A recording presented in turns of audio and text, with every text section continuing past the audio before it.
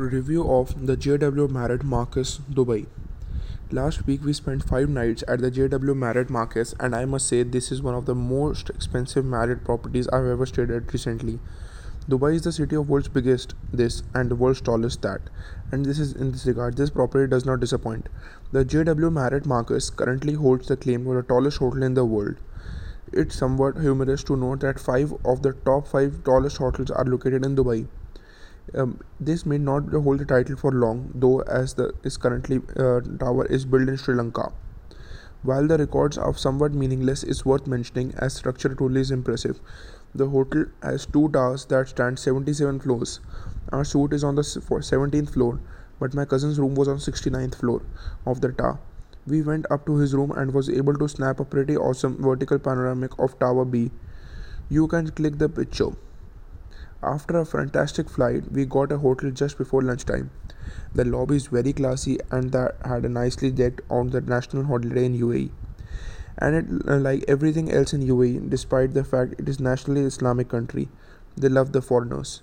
The check-in was simple, and you can tell this a seriously large hotel just by a number of desks they have.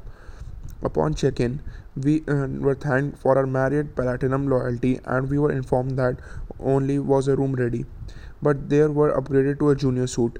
Wow, our room was on 17th floor of Tower B. It is pretty easy to transfer between the towers, but it's worth noting that both the executive lounge as well as the fitness center are on Tower A.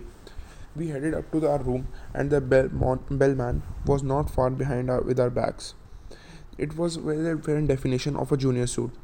It was sure love to see what some other standard suites look like. Our suite was at the end of the hallway, and there was a large entryway with a half bath on the left. Walking straight in led to a bar on the left and a large table with 4 chairs on the right. Just beyond that was a lounging area with a large flat TV, complete with Bose speakers, sound system, and a couch and a coffee table. The TV is held up by a dividing wall, and there were sliding doors on both sides of the wall. Closing them on both effectively made 2 separate rooms, but if we kept them open, it really kept the suite feeling especially open and roomy. The bedroom was nice, the bed was comfy, and there were large HD TV in the bedroom as well.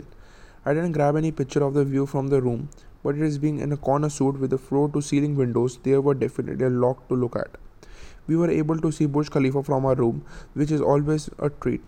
My cousin's top floor room had an even better view, and the bathroom was so extremely nice and spacious.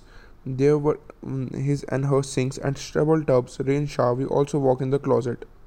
As you see, it's a quite large. There's a long row of treadmills and other cardio machines in the gym at the left window, and their machines thoughtfully with a good, cute facility. And first of all, the Dubai Metro was very near to it.